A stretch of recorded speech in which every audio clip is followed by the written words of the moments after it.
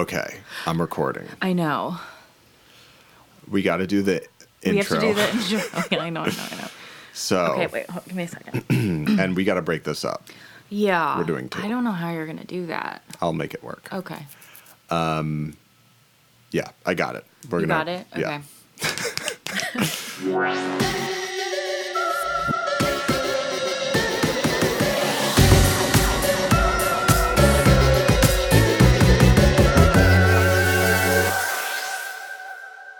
Welcome To another episode of As Woo As You Want with Celine and Jeremiah. This was an experience. Yeah. Yeah. So you are about to partake in a 2-parter. Mm-hmm. This is definitely going to be a 2-parter. We have had the amazing ability to, and we're actually doing this intro after the whole experience because we kind of just jumped right in.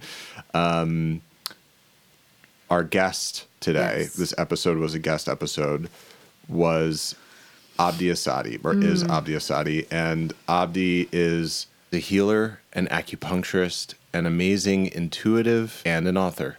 And I mean, you're about to find out for yourself. He's just a phenomenal human soul, just amazing. And we got connected with Abdi through Leslie. So if anyone listened to the our astrology episodes with Leslie Galbraith, Abdi was actually her mentor. Yes. And you'll hear, if you listen to that episode, you'll hear her talk about how that's how she got into astrology. Was she was doing working with him. She was working for him. She was like his assistant. Yeah. So from that we got connected to Abdi, and Celine actually was listening to a podcast. He does this amazing podcast. Highly recommend you check it out. Absolutely. Some of it, the later stuff is more actually like podcast-ish, where he's just like sitting with a microphone, but the earlier stuff are recorded classes that he did. And he's New York. He was New York City based. Now he's in upstate New York. And Celine sent me this podcast of his, and it and you'll hear this in the interview, just like completely touched where I was in my current path. And after listening to that, I was like, I need to have a call with Abdi. Right. So I had a call with Abdi, and he was so graciously kind to want to participate in the podcast. Yeah. And we're so excited to share this with you. Yeah. Oh, and just one more disclaimer. We spoke with Abdi. He's in upstate New York, so we spoke with Abdi through Skype. So there are a few times where the audio drops out. Huge apologies, but that's the way of the world. So it is Mercury retrograde. So this is part 1 of part 2 of 2 parts of our interview, our conversation. Yeah, it's a conversation. It's not an interview. Abdi Assadi. Enjoy. Hey there. Abdi. Yes, sir. How are you, Jeremiah? I'm good. How are you? Hold on one sec. I just need to do a little computery stuff. Sure. Can you hear me okay? Yes. Okay, can you hear us? Hi. Absolutely. Hi there. How are you? Good. How are you? I'm Celine. Hi, Celine. Abdi. Hi. Looking forward to talking to you. Yeah, me too. Awesome. Okay, just needed to make sure those technical hurdles were... Yeah, do your thing. It's all good. So, you poor bastards read the book, huh? Little uplifting nighty night, so you can have fucking nightmares.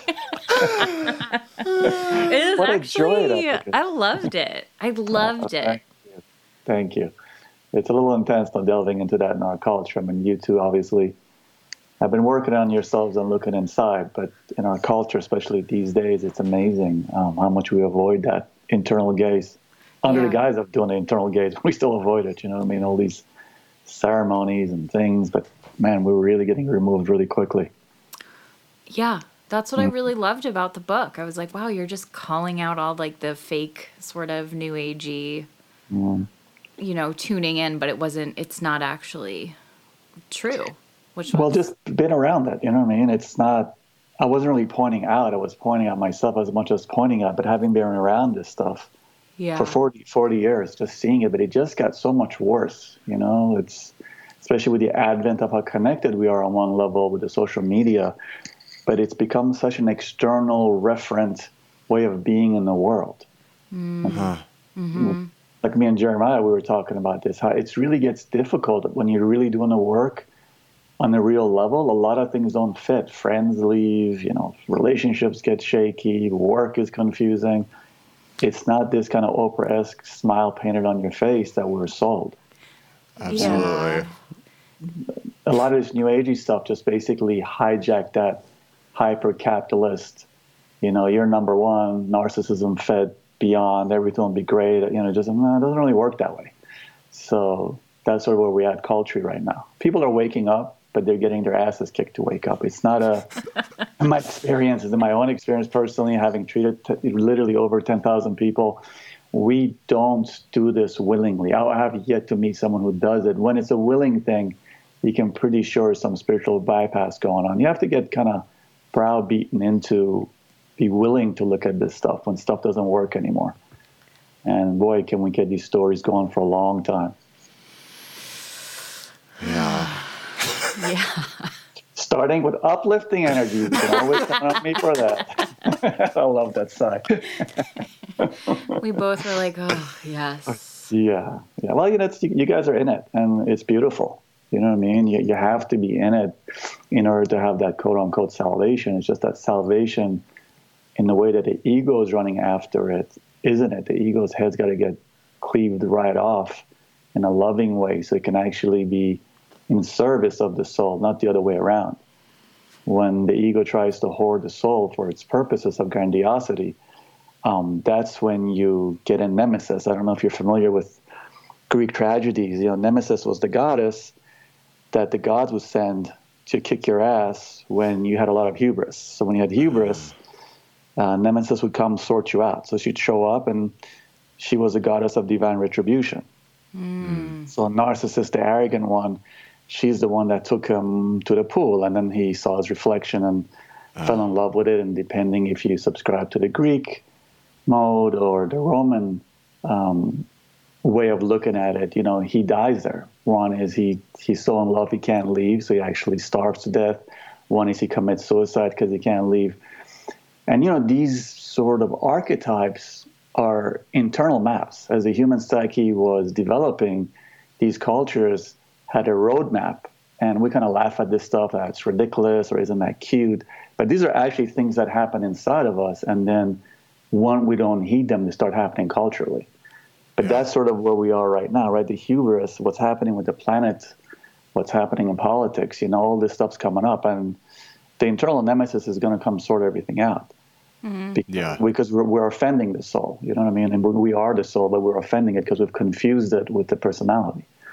Ooh. And the iPhone is the perfect pool that we stare into and then die because we're in love with that reflection without actually living fully, right? So Narcissus was this really beautiful god, and everybody would fall in love with him, and he would reject their love. He wasn't capable of taking love in, and he destroyed a lot of lives. So, the goddess Echo, who was in the woods, that's where the term Echo comes from, who was invisible. And then when she made herself visible, Narcissus really pushed her off. And then she literally died. And that's what you hear in the woods is the echo. Like, it's so interesting how these things are happening culturally for us. They're literally being played right out in front of us if you apply these archetypes. But we don't quite get it because we've lost the language. Yeah. Which is also part of what's happening in this fascist culture that we live in, where we're all being manipulated by these really bright minds through social media. I mean, it's this huge social experiment. No one really realizes that. We are the commodity that is being bought and sold, but it's the confused, lost part of us, not the awake part. So it's not, again, becoming a Luddite and, waging a war against these things. Just use these things as a free person. Be in this world as a free person. Absolutely, we incarnated to taste things, but taste them as a free person. Narcissus wasn't tasting things. Narcissus was so in love with his own image, he fell in love and couldn't leave the pool. And now we've named a flower after him. So isn't it great? These flowers that grow in a body of water. Like, oh, that's not really a happy ending. So these are like real loud warnings that were passed down by the ancestors to us. But again, we, in the name of science, which has become the new religion, have disconnected ourselves from these things. It doesn't mean we have to run into caves and make cave drawings, but it certainly means we have to have some kind of reckoning with that disowned part of us. Yes. So how's it for you guys? Like, where are you guys at in your spiritual life? As a yabber here, like, where are you guys at? Like, where are you at in your lives? Tell me. You want me to go first? Well, what do you mean, where are we at? Like, what's specific? What does that mean? Internally? Yeah, internally, emotionally, where are you at? I feel like I'm at the point where it gets very chaotic and destructive very fast. Like, I came into the studio today in a tornado just because 20 million things happened, and I'm trying to stay centered, and I'm trying to breathe and, accept darkness. I do love shadow stuff, FYI. God, great. I'm your huckleberry. Yeah. If I'm gonna write that for that. Well, yeah, I don't know. I feel like definitely there's a shift in energy around me, and how sometimes I'm really good at responding and not being super reactive to things. And other times I'm just, being a little dumpster human and just freaking out. So I kind of am pleased, though. I kind of like the process. I do feel like I'm getting somewhere. Well, you are. When things fall apart that quickly, besides the fact that when it's retrograde, it's actually a good thing, because it means you can't keep the shtick going. So that phase of things falling apart that way is actually a blessing, right? It's like we don't really quite connect with that, but it's a mitzvah in that it's a blessing in that it really forces us to realize we can't work our will. Yeah. Like the easiest thing is like the safest thing is like surrender. People are like, what the hell does that mean? It's actually a very active thing. Yeah. but when you can't work your will, it's like a great sign of actually how committed that aspect of self is. I just won't let it go for 2-3 years. It'll be like 5 minutes later, you get hit in the head with a 2x4. So as unpleasant as it can be. Yeah. Sure. It really is a blessing. What about you, Jeremiah? Well, following our phone conversation, which, by the way, I have to tell you this because I'm very curious to hear your perspective on it. I had, after our call, I had a very long day, and I was doing a bunch of different things. And literally at the end of the day, I'm walking home, and I'm 2 blocks away from my apartment, and I got hit by a car. Wow. You okay? I'm okay. Okay, thank God. And, like if I was ever to get hit by a car, this was the best way to get hit by a car. But I was really, I know it's significant. I know it's symbolic. I think maybe it will become clear, at some point, but it was something, Yeah. It was definitely something. So, whether it was like further indication of release, or literally being like knocked into a new paradigm of some kind, I don't even know what. But well, it's good to let these things reveal themselves, obviously. But when these things happen, they usually either fall in the shit happens category or that's significant, and the psyche knows when it's which. The psyche knows when it's going to make a story about something because it's unpleasant, which is not your case. And the psyche also knows that it needs to pay attention. And, when we had our session together, you're showing up for yourself. So it's not about me. I do my best to be a clear channel, but it takes courage on your part to face an aspect of self. So a lot of times, because I've actually had this similar experiences with car accidents, it's literally like getting grounded. It's literally being shaken out. It's really being forced to like pay attention. Like you can't be up in the air. Like you got to be here fully.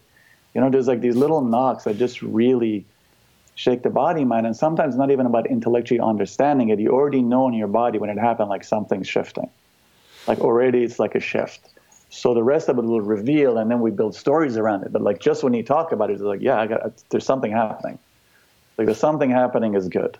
And you also know something happening not because you were unconscious, but something is happening to take your game to the next level, right? And then time reveals it. But it's, obviously one has to be very careful, especially in this climate, not to get into too much of a storytelling about it.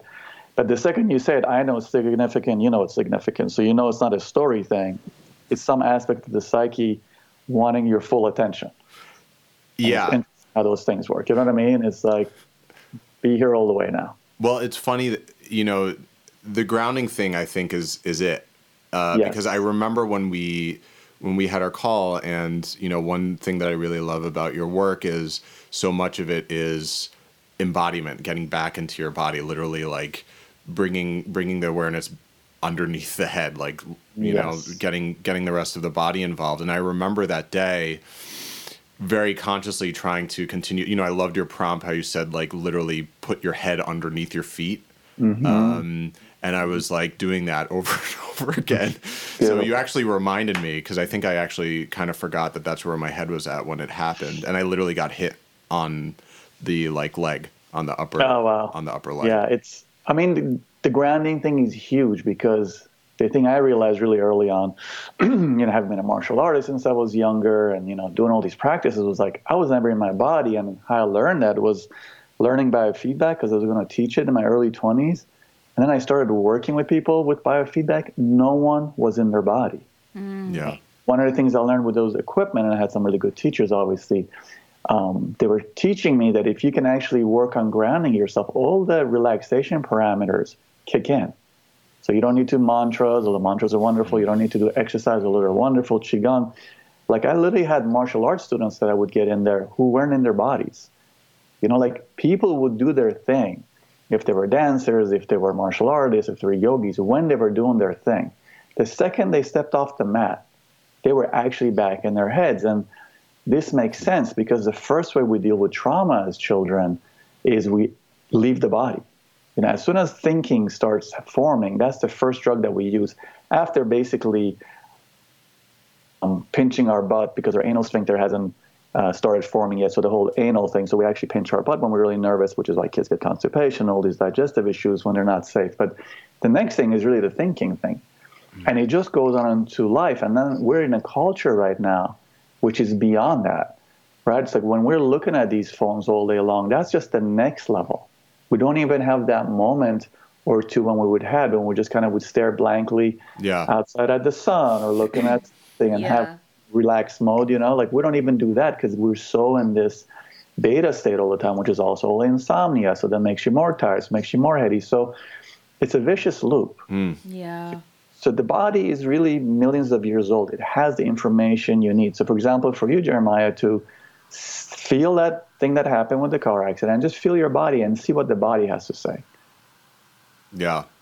The body will literally give you the guidance, like, oh, that's what it is. But I'm telling you that the body piece is something that most people that I work with really miss. And those of us who've had more traumatic experiences, we really, really don't want to be in the body. Right? Like people can have full-on meditation practices and still not be in their body. I treat lots of people that'll do all kinds of meditative practices. They can kind of split themselves, but they're not really present when they're meditating. You know what I mean? They can sit there and do the mantra, or like, oh, I'm doing mindfulness, but they're not really present. So the embodied thing is really powerful. So as we're talking right now, just three of us, let's just drop our feet in, and also invite your listeners, just literally drop your breathing. All right, so we hold a little bit there. Just relax the butt. We hold a lot in our butts. We actually pinch our hips and butts. And then literally allow the feet to widen as if the toes are stretching out and the bottom of the feet melting into the floor. So whether you're at home, whether you're driving a car, whether you're in a subway car, like, just expand your feet. Right? And you feel it, like the head just gets lighter and the feet get heavier. It's a very kinesthetic thing. Mm-hmm. Mm-hmm. Right? You feel that? So from an energetic perspective, that's literally what's going on. The energy flows where the awareness is. And then people have a very Western worldview, like, oh, that's crazy, I don't believe in energy. Like, okay, so what happened now, we went from a sympathetic nervous system dominance, which is a stress response, your adrenals are on fire, to a parasympathetic, You don't have to use terms like energy. You can just be like, I'm relaxing. But I'm actually getting my parasympathetic nervous system to kick in. That's a relaxation response. Right? And it's interesting, all these truths actually converge when you drop into the body. Right? The energy starts flowing. You go into relaxation mode. Intuitively, your intuition gets heightened because when you're in your head, intuition shuts down. Intuition and thinking are different things. Yeah. People confuse that. Intuition actually is the opposite of thinking because it's a kinesthetic felt response. It might get translated into thinking, but the first part of it is a hit. When I say I have a gut feeling, I don't say I have a gut thought. So the gut is the original brain that actually forms in your stomach. You have the same neuropeptides in the lining as you do in your brain. So it's a gut feeling. It's actually your first original brain. So this feeling the body piece actually kicks in that original sense that we lost. So that's the thing that you're talking about, Jeremiah. Like I got hit by a car. I got a feeling this is significant. Yes, you have a feeling because you know it is. But it was your feeling because that feeling is 2 million years old. Yeah. These meat suits are 200 years old. These brains are only a couple hundred years old. Wisdom, truly. Right? So that's also like kind of wild how we become uber dependent on this new kid on the block. And then we kick the crone out. We're like, yeah, I'm not into that one. She's too old. Get out of here. It's like, no. Slow down there, buddy. Like, she's the wise one. This little kid up here, snotty-nosed kid running up upstairs, like, that's causing all kinds of havoc. Right? So this is really, really important, this piece. It's one thing I can share with you. I've learned after 35, 36 years of doing this work. Like, the one thing I can show people, which immediately shifts everything if I can't talk, is that. Yeah. Yeah, that's amazing. And also makes you hard to focus because when you do it, then it's sort of like your brain goes into that blank mode. So it's that quiet piece. Yes.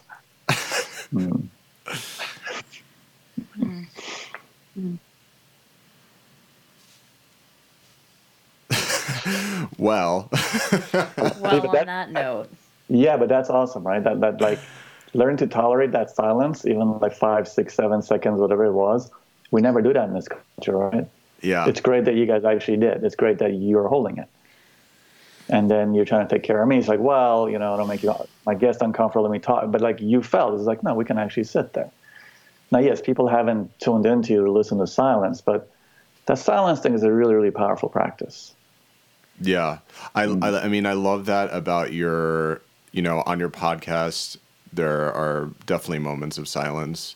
When we had our call, there were 2 or 3 times where we just sat in silence, and it was just it was healing, and, there was one time where I felt compelled to say something. I think I said sorry or something. And he said, see, like right there, you're excusing yourself and you're not allowing yourself to just be. Yes. And you have such an amazing, just, it's a open, your presence is incredibly compassionate and healing. And it just feels like, when I had my call with you, I just felt like I was really communing on a soul level, and it just was beautiful. It was just such a wonderful thing. Well, it takes one to know one. You're so open yourself. This is true. And that kind of, it's the same. I'm just mirroring back to you. The important thing is that compassion comes from pain. Like in my experience, like I've had a very brutal life, a lot of beauty, but incredible pain as a child, and seen horrendous things when I was very young. It really turns into that if you work with it.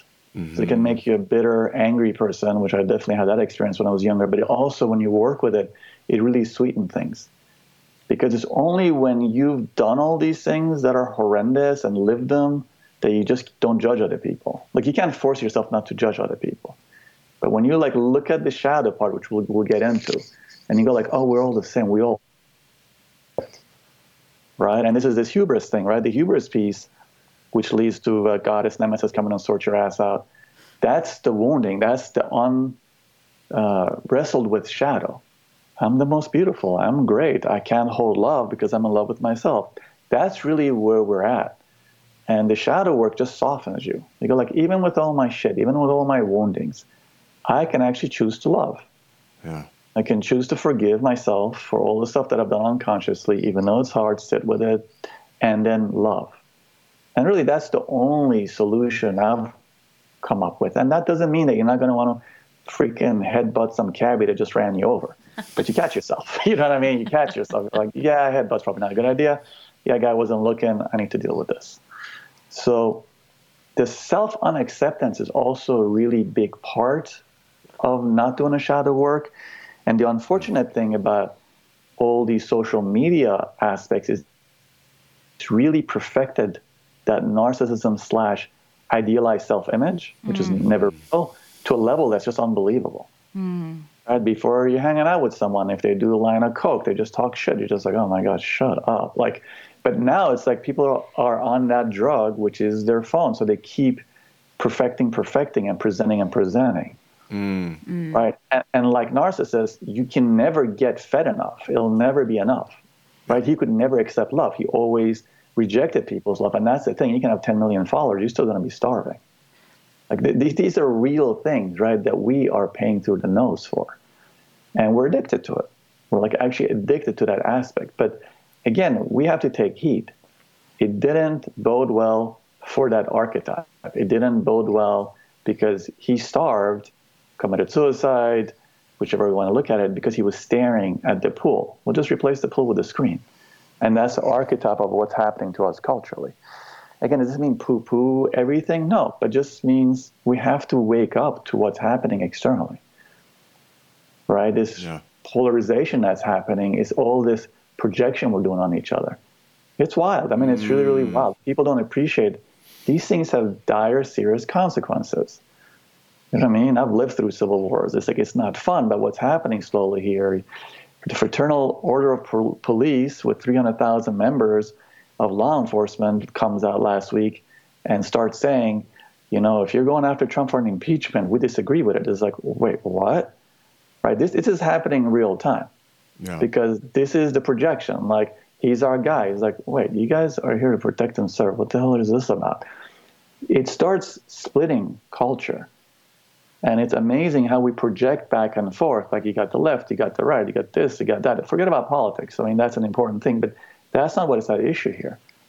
It's very hard to look at our own shadow when we look at culturally what's going on. It's much easier to see. The level of defense mechanism we all have, unless we get caught red-handed 300 times, we never accept that we actually have a shadow. Right? We can talk about it and like that, but we don't really, at the end of the day, it's them. It's somebody else. It's your partner, it's your best friend. It's really, really not you. Yeah. Right? And the thing that you guys are describing, what you're going through, is like, no, you're actually realizing it's you. Now you got to really deal with the fact that it's you. That's when the healing occurs. So do you think that actually all this like polarization and just almost just being so narcissistic in our society is kind of propel a good outcome? Like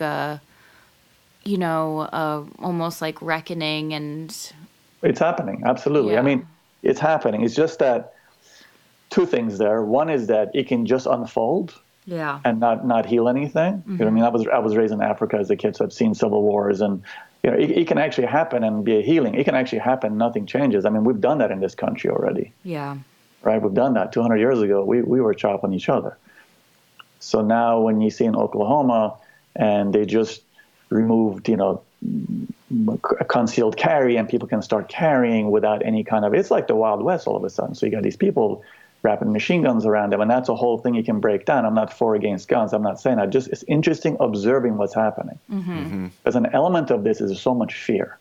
Yeah. Like crime is at the lowest rate in America right now, right? It's kind of wild. Like that is at the lowest rate. As someone who was raised in New York City in the 70s, people have no idea, man. It's like you were scared just to freaking your own shadow walking down the street. So why is everyone so frightened? It's actually the aspect that you're not owning actually owns you. Right? It's just, again, like if you pull up some of these images of what's going on in Oklahoma, it's wild. It's like people are like in Somalia, literally have like ARs wrapped around and walking around. And it's just interesting to observe that, also a little bit scary. So to go back to your question, like, yes, is it healing? It can, but not if we don't actually wake up. Right. And this is the thing that I say all the time. I live upstate New York now, 3 hours outside of New York City. I literally have the same conversation with people, and mostly I listen, that my Democratic friends say in the city, or my quote-unquote left-leaning friends say in a city and quote-unquote my Republican right-leaning. It's the same conversation. It's just you can swap Clinton for Trump and them is the same them, but those are the city slickers and the city, what do they call them, Shiites here? It's really funny, the city people. And then, yeah, it's really good. That makes me crack up. And then up, down in the city, it's like those rednecks, this and that. But like, these are all good people. They love their families. They're not some horrible energy. It's the projection part. Mm-hmm. Like no one actually can take a second and be like, yeah, what is this person saying? Yeah. Like, what is it with these quote-unquote rednecks? What is it with these city slickers? Like, why are they saying what they're saying?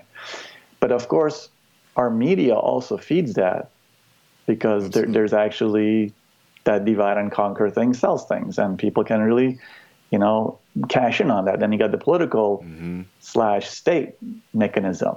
Divide and conquer works great, so they can rape and pillage the 0.01%. Like, there's so many layers to it.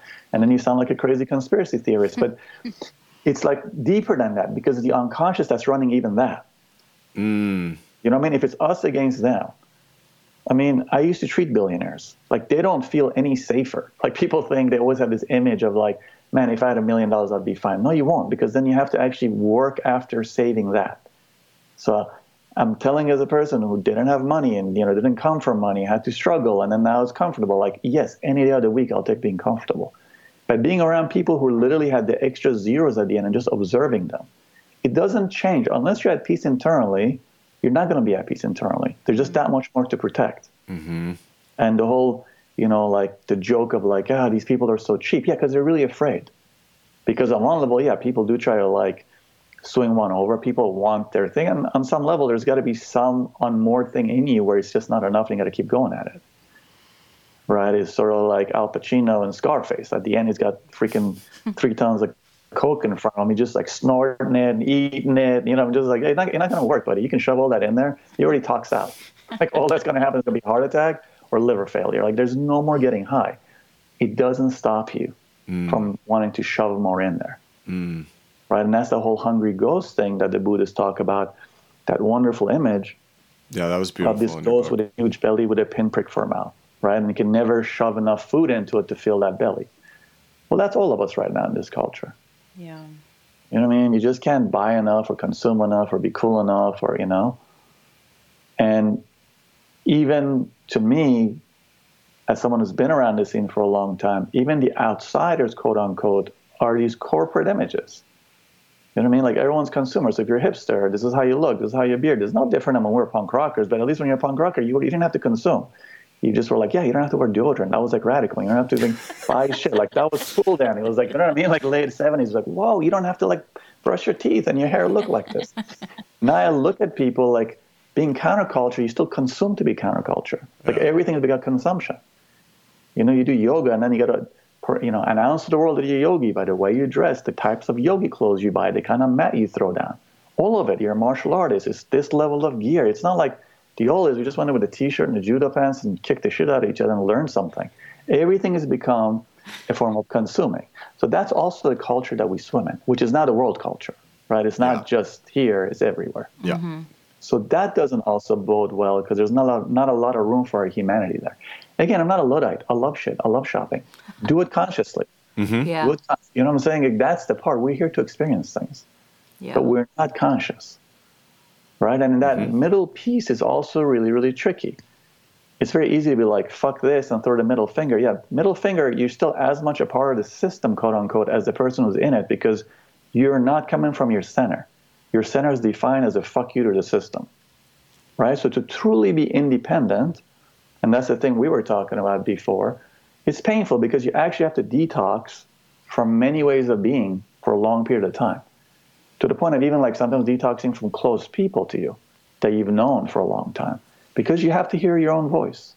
Yeah. But that scares the hell out of people, right? Like when we get on this path and waking up, some people are really able to keep their lives. I've never seen it. I'd love to meet that person, but I'm just open to that. For me personally, it wasn't like that. It just got thinner and thinner and thinner and to the point where it just scares people. You're not judging them, you love them, but when you're not buying, it's like, when I stopped doing drugs and hanging around people that I did drugs, it didn't really work well. within an hour, when they were obliterated, I couldn't even talk to them. I would just leave. Yeah. You know, like if you stop drinking, you're an alcoholic. Like it's good for the first 10 minutes. The second they have like 6 drinks to them, you can't even talk to them. You're like, yeah, how was I doing this? So that's also part of the spiritual process that we talked about, Jeremiah. Like people don't discuss that enough. There is a real dark night of the soul. That's a very real thing where we have to step back and hold our own counsel. Then we can re-enter, but the re-entry will be very different. Yeah. You know, like you can't go to a bar when you're an alcoholic for the first bunch of years. After that, you don't want to go to a bar. But if some people are at a bar 10 years later, yeah, you go to a birthday party. You probably won't close it down, but it's not like a resistance like, I can't go. I also feel we don't talk about that in our sort of vocabulary in America anyway, about the spiritual process, man. It's very heavy duty, how you got to give everything up before you can even do the work. You guys are to kill yourselves yet? I can continue and really depress you, but the good point here is, they're like, oh my God. The real good point here is, actually there is salvation. I mean, there really is serenity and peace. And that's the other thing that we forget. Like, we chase after this thing, and then we go into this sort of no man's land. That's a while, it's a process, but it ends. But we forget that in that place, a lot of the things that we were worshiping that was killing us, we don't worship anymore. But at that point, you're too worried about, like, God, how am I going to make a living? And, oh my God, is my marriage going to work? Is my girlfriend good? Is my boyfriend good? Do I need a boyfriend? Do I need a girlfriend? Who the hell am I? That period is actually quite tricky, right? And again, it's very easy to forget all the goodness that also has come at that point before you go to the next level. Just the fact that you're not playing the game anymore. You're not in the matrix, really, right? But it's like a part of us wants to get reinserted back. You know, what was that line? I want to have a glass of red wine and taste a juicy steak if you're a meat eater. It's like, yeah, there's an aspect that misses that. But then the other part is like, if you become a vegan or vegetarian, like, oh, meat, disgusting. I could never eat meat again. Like, it's that energy. But we got to make room for it without collapsing into it. How do you make room for it? Just talk about it. Yeah. Yeah, man, okay, I miss that. I mean, when I stopped doing drugs, people would just be like, oh, man, it's so horrible. I was like, I actually had some good times with drugs. I mean, I buried a lot of friends. It was horrendous, but I couldn't just say it was horrible. I would never want to do it, but it wasn't cool to say that. No, it was all this. It was like, no, it wasn't. Like in the beginning it was good. Before it became a thing, it was actually awesome. Too bad I couldn't do it that way. That's not politically correct to say. And that's sort of what happens with us internally. I mean, we don't let your human selves be. Of course you're going to want to grieve those aspects, those behaviors that you can't do anymore. It's fine. Wasn't all bad, but there were things that didn't work, and now you need to come out, look at it from the outside, and then go back in if you decide from a different place. Yeah.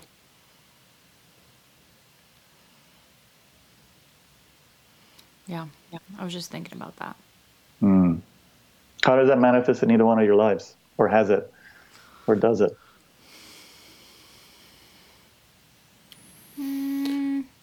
I mean, for me, I feel like I'm in, and this is kind of what we were talking about, and why one of the reasons why I wanted to chat with you is Celine actually, we found out about you through Leslie. I love Leslie. Yeah, and, Leslie was on the podcast, and she was amazing. And she said, yeah, I worked with this guy. And we were like, who's that guy? At some point, I do want to hear a little bit more about just your story and your background, because Celine is also an acupuncturist. And oh, amazing. I didn't know that. Yes. Yeah. What style do you practice? More a conglomeration of Japanese, some traditional Chinese, and actually lately I just have been getting into esoteric acupuncture. I love it. One after my own heart. Yeah, that Japanese stuff is dope, huh? For our culture, the Japanese stuff works so well. The Vietnamese Japanese stuff. Yeah. Because, the Chinese, as amazing it was, I mean, I went to China really early on, and I was so dismayed at what I saw, especially having been a martial artist since I was really young. Mao was a materialist, a didactic, so he really, took out all the spiritual aspects that these different family traditions had and made it a very medical model, which, it always had its purposes. But in China, back then anyway, early 90s, unless you were an herbalist, they didn't really consider you a healer. Acupuncturists were low level. They're like, body workers, go on, little boy. Let the real doctor walk in. So unless you were doing herbs, it wasn't a thing. But the Vietnamese very much kept that esoteric thing going into Japanese as well. Yeah. Kind of that aspect. So it's so funny how that stuff escaped China and came to these cultures. Anyway, we won't talk shop, but good for you. That's really awesome. I just find it really applies so well to our culture, especially the Japanese stuff, because people hold so much in their physical pain, and the Japanese stuff really stuff up. Yeah. Leslie's awesome. Leslie's a real trip. She's really interesting. I mean, we worked together for a bunch of years, and she does that wonderful work she does. Cool lady. Yeah. She's applying the for stuff. Yeah. Yeah, she is. She's really lovely. Yeah, she's awesome. So go on. Yeah, no. So then, we had found out about you. Celine listened to your podcast. About just what you were talking about just now, about how it's difficult to maintain relationships, everything when you become more spiritual. And then I forwarded that to Jeremiah because it reminded me of Jeremiah. Yeah, when you start to, well, like we had talked about, and I've talked about this on the podcast, so I don't mind sharing it. But the surrendering practice that I've done, it's not the norm in the States, and so as you do it more and more, and you're realizing literally what you were saying at the top of when we started talking about releasing the ego from the as the grand architect of your life, and like offering that over to this whatever higher thing is, whether it's consciousness or divinity or your higher self, your oversoul, whatever. When you get to that place, it becomes really hard to connect with people, because most people are still in grabby ego mode, where they're like, what did you what did you invest this year for the blah blah blah? And it's like, to a certain extent, right, like that's cool, but when it defines your life, and there's fear underneath all of that, and zero fucks given. And what you're saying with the hungry ghost analogy is perfect. That's what it is, where it's never enough. It's never enough. I'm afraid. And to be going through this very intense experience, and luckily I have a wonderful group of friends and a really supportive family, so I didn't feel totally alone. But regardless, there were still moments where I did feel alone, because it is my path and it is no one else's path. And so when I heard, the podcast that Celine sent me, that, and you talk about that, it's not sexy. I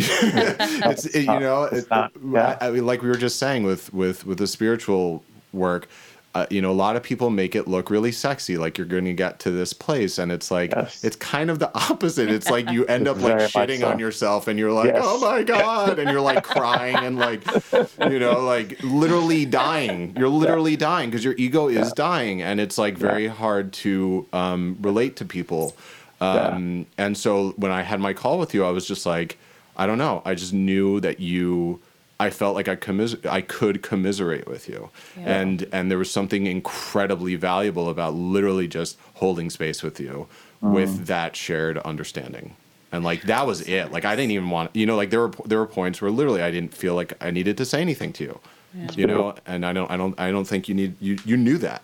So, that's where I'm at. So I'm at a re-entry point where, it's like, okay, well, I'm still alive, right? Like I'm still on this plane. And so what does that mean now? Well, I mean, you want to experience, right? I mean, the reentry piece, like we are here to experience things. To experience it as a free person, that's something a lot of us don't do. Yeah. So, you literally go like, okay, if this is one's worldview, and I'm not trying to sell anything, but it just works. It's like, okay, so you incarnated for some reasons. I mean, literally it might be because you want to eat ice cream all day long. To figure that out. It's like, it's not these grandiose things. One thing I learned working with people that are dying over the years, it was like really crazy when the ideas of them betraying themselves, like healthy old people, it's very different. People die at a young age from horrible illnesses and just heartbreaking. But, there's just the things that they did. It's just like, I hated my life. I wanted to do this. I didn't do that. I literally wanted to have a trip. I wanted to go to the beach once a year. I never did that. I wanted to play with my kids more. I wanted to have kids. I wish I adopted kids. I wasn't honest about my sexuality. I hated my marriage. Like very simple but big things. Yeah. But boy, like dealing with that in the last couple of hours, days, weeks of your life is gut-wrenching. So one thing when you have that ego death, it's really be like, okay, so what is this new compass and what do you want to experience? And sometimes like nothing. I just want to like do my thing, do work 9 to 5, come home, crack a beer, watch TV. Great. Do it consciously. It's not necessarily like I need to go help all the lepers spread out all through Southeast Asia.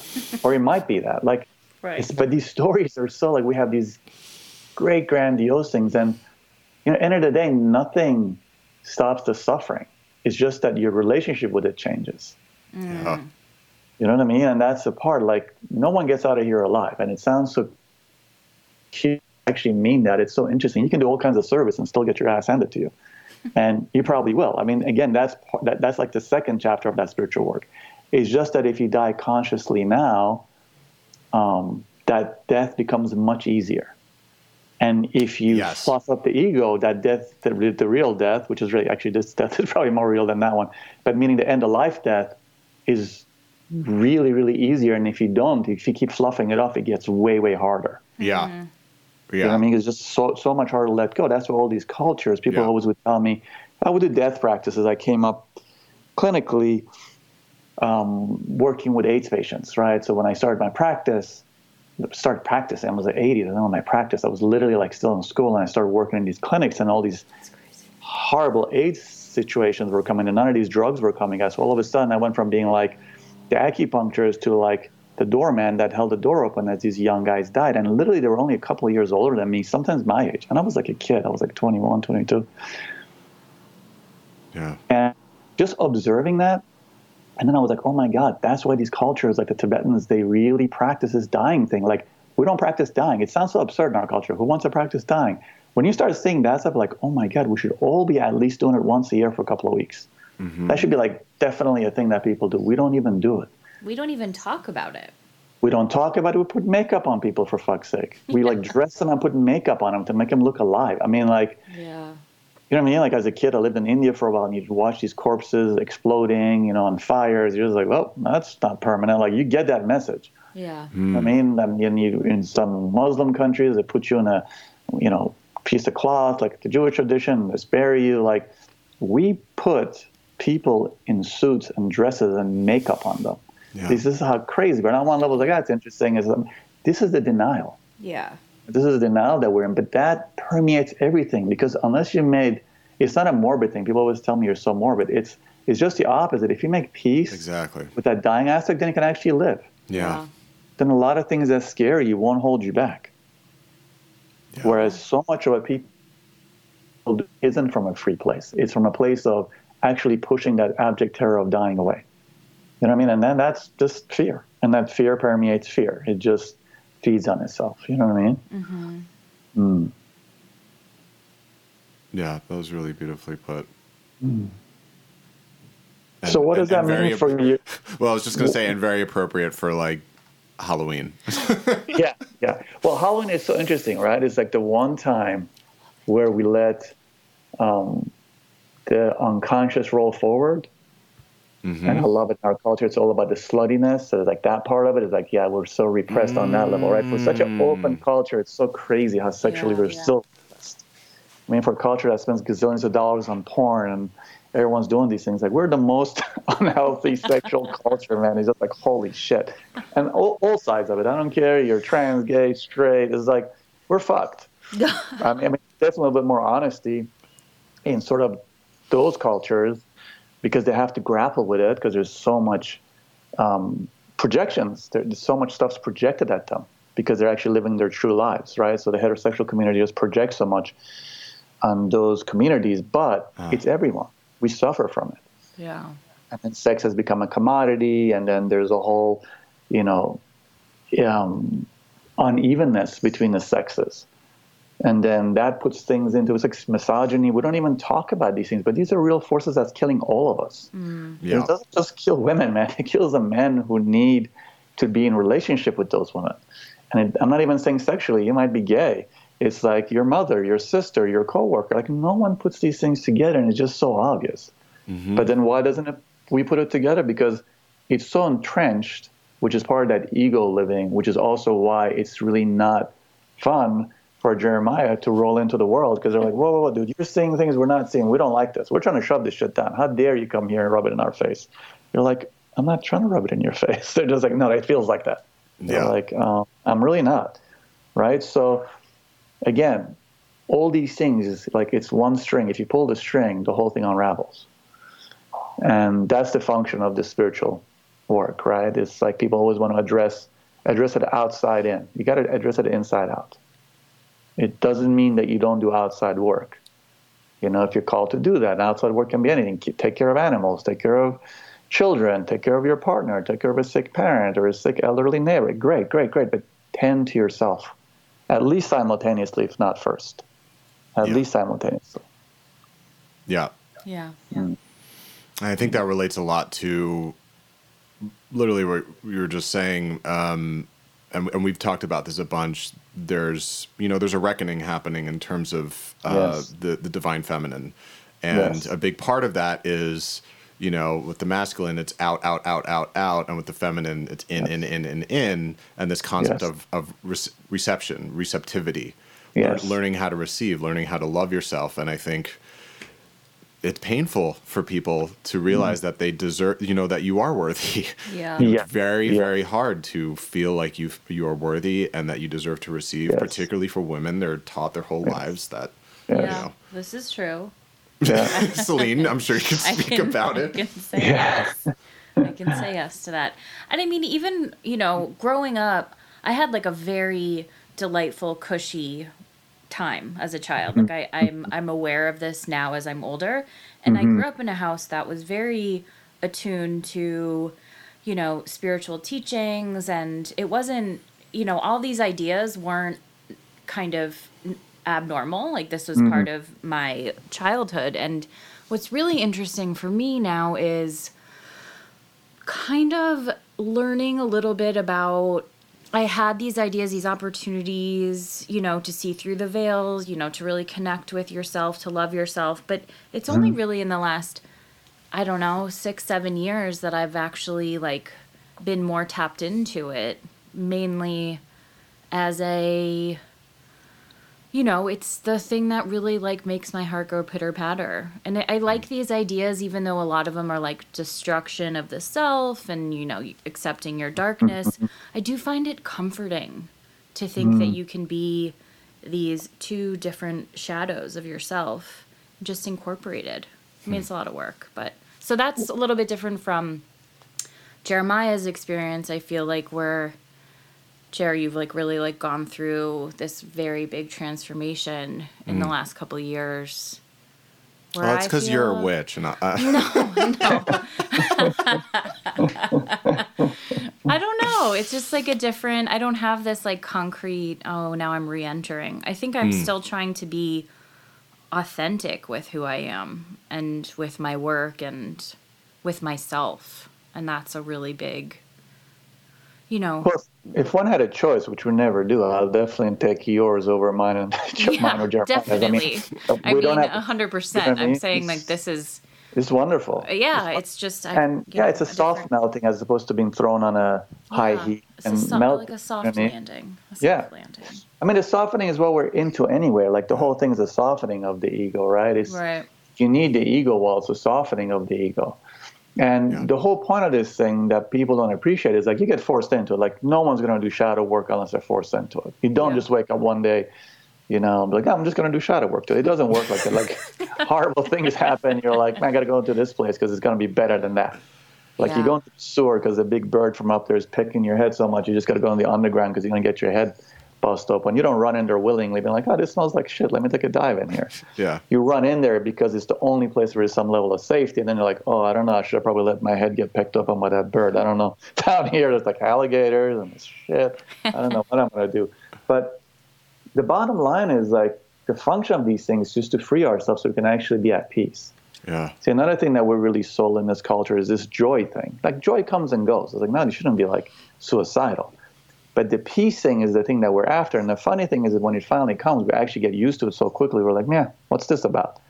It's you're forgetting when you're chewing your nails and bleeding and just shaking and having to take all these things to function. What it was 9 cups of coffee or 2 Valiums or whatever your drug of choice was. It's actually just to abate that anxiety a little bit. In order to do that, we have to look at these things. And it's always going to be a small percentage of the population that does that.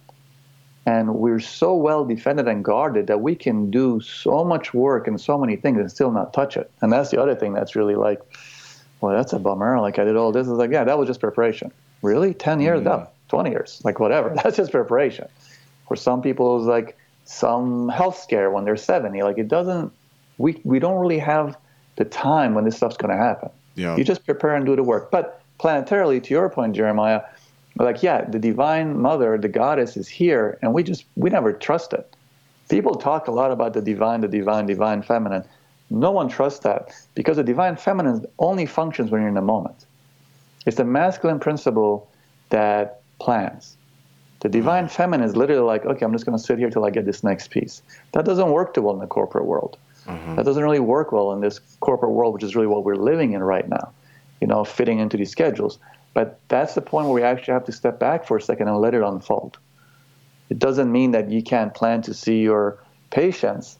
It just means, like, as you do that, you got to pay attention.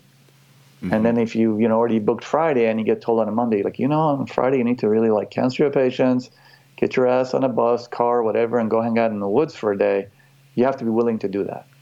But the soul asks slowly. It doesn't. It's very rare. We're just like, you need to blow everything up. And the blowing everything up because you're actually ready for it, even though the ego never wants to blow things up. But it's those little voices that come up and we don't listen to them. After a while, we can't even hear them. Yeah. You know what I mean? Like, this Celine, like, patient comes in and just like, I really can't work with this person. Yes. But whatever the thing is like, I feel obligated. I don't want to break their heart. Like, I need the money. Like, whatever the thing is. And then you do it and it becomes a nightmare. And you're like, oh, fuck, I'm not sure I've done that. You know what I mean? As a lawyer, like, we'll need your license and your license number. You're like, oh, Jesus, I don't need this thing. So, yeah, it's like when we don't listen to those little things, then we miss the big things. So people always go like, well, I want to be on a spiritual path. It's so simple. Just literally sit down and listen right now, whoever's listening. What is one thing this week that you got? It might be a little thing. I need to drink 1 cup of coffee less. Even when you get up next morning and bang out 6 espressos, pay attention. Like, I heard that voice, I didn't listen to it. Now it's like 10 o'clock, I'm having a panic attack, sweating, and now it's 12 o'clock, I want to kill myself because my blood sugar just crashed. It's just, it doesn't have to be like I even listen, just take a mental note. I heard, I couldn't listen, I wasn't ready to listen, I willfully didn't listen. Now this is what's going on. Interesting, let me go back and revisit that. But like, it asks something of us. It's never like, hey, you look great bald. It's not that. It's just like, you need to shave your head for this reason. It's literally these like little directions that come out. And that's what's going on right now globally that people aren't dealing with because everyone's projecting it out. Right. And it's them. If they shave their head, everybody would be okay. It's just like, well, it's none of your fucking business. Mind your own business. Like, what is your business? You. Deal with it. Yeah. Right? Anything, that's the great Jungian thing, you know what I mean? Whatever we don't accept in others is us, or in the 12-step program, they have that wonderful saying, if you spot it, you got it, which is like, leave it to junkies and addicts to like take the wonderful work of Jung and in one line totally like hand it to you perfectly, sanely. It's like, yeah, that's exactly it. I read those 3,000 pages and that's it. If you spot it, you got it. Like, yes, what do we have? But does anyone apply that? Does any political party apply that? Does any person in the relationships apply that? Does anyone who judges somebody else apply that? No, not usually. Not usually. And it doesn't mean that you accept that in someone else. Like, somebody really might be crazy or racist or hateful. Doesn't mean you accept it. It just means, first of all, like, am I projecting something? No, I don't think so. Check myself. No. Yeah, that's just mean, man. You shouldn't say that. That's just mean. As opposed to me projecting onto them what they're projecting onto me. Yeah. Right? And that gets tricky because we are so defended. We go 0 to 100 in 2 seconds, especially those of us with not safe childhoods, because that was a defense mechanism. So it takes quite a bit of training, and you'll still fail 5 out of 10 times. Right? Like, I'm half joking about you headbutting that cabbie over the car that hit you. Like, you can go into shock. Then the next level is like protection, which is usually either violence or running away, fight or flight, right? Yeah. But you got to catch that. Not fight, not flight. Sit. Like, it's not a lie. It's not going to mess you up. Like, okay, this guy did this. Was this man or woman driving or hitting me? Like, what was going on? Were they looking? Were they on their phone? Were they malicious? It's all different energies that comes at us. Yeah. But that car is hammering all of us. It's just that it's hitting us and then backing up and hitting us and backing up, hitting us. And we're just going, what's going on here? It's a nice day today, right? You're like, maybe you want to get off the sidewalk because, like, you're getting run over, buddy. That's what's going on for most of us. We still don't connect it that we're getting run over. Right? And that's an amazing thing about our capacity to wear that mask so tightly that the shadow, we never own it. And what you don't own owns you. So then the shadow owns you. So then we have all these amazing defense mechanisms. You know what I mean? It's sort of like the military budget of our country. You just throw trillions of dollars at this thing. It's just this behemoth, huge thing that's just like fucking everything up, but we're all like going broke, but we still service it the next year. Oh, you need another couple $100 billion? Yep, sure, no problem. Yeah. It's like, but maybe we need to question this whole thing, right? Like, yeah, we need the military. I'm not saying we need to all be like peaceniks, but like, do we really need to have that? That's exactly what's going on with our psyche. It's so highly protected and mobilized, right? We're all mobilized. That's part of what's so hard about a spiritual process is you actually have to demobilize. If you can't do the thing you normally do, which is pop up in the morning and crank some tunes and drink some Java and then start running. It's just there's nowhere to go. So you can even do it and you jump in your car and your bike and you're ripping down the street going, what am I doing this? Oh, shit, I got to turn around and go home and just sit. Like that piece is quite an adjustment, as Jeremiah knows very well. Yeah. Right? And those of us, I always say to people, like have some kind of practice in the mornings, 5-10 minutes a day, is just to start the day a little bit less mobilized. You're not going to not be mobilized, but just hear that voice. Right? And it's amazing how that couple of minutes even totally changes your personality. Yeah. If you're actually sitting, right? I'm not, you can actually do it and nothing changes. But if you're actually sitting, you're like, I'm a little sad today. I'm really energized today. I'm a little anxious today.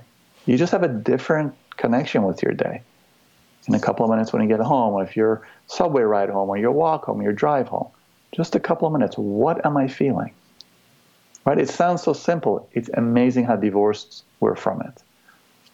And one of the things of being hardwired on a nervous system level to these machines is we actually have no clue because we're constantly having an input of somebody else's feeling. Right. Which is already made up because they're full of shit because they're just doing this whole presentation because they're not in the moment, so they want you to love them so they feel better. That's narcissists. But they can't accept the love. Right? That's the thing about these things. Again, it's awesome. It's like I love watching motorcycle races on my Insta feed or, martial arts. It's awesome. A couple of minutes, 5 minutes, 10 minutes, 20 minutes. That's it. I know when I go behind that threshold, now I'm not dealing. Right. Now I'm not experiencing. Right? So again, the invitation is just sit with self, regardless. People always have these things. Well, I don't have it. I have kids. I have a dog. I have a sick dog. I'm looking for someone to have kids with. I want to get rid of my kids. I hate my partners. It's like, yes, it never ends. You just start right now in this moment, as easy as just drop it into your body. Yep.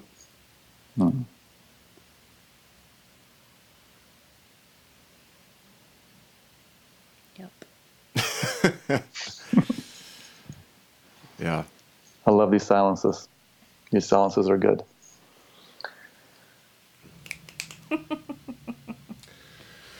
That concludes part 1 of our conversation with Abdi Assadi. If this conversation piqued your interest, sparked your curiosity, you're feeling the same way that we both felt when we spoke with Abdi, check out his website. It's abdiassadi.com, ABDIASSADI.com.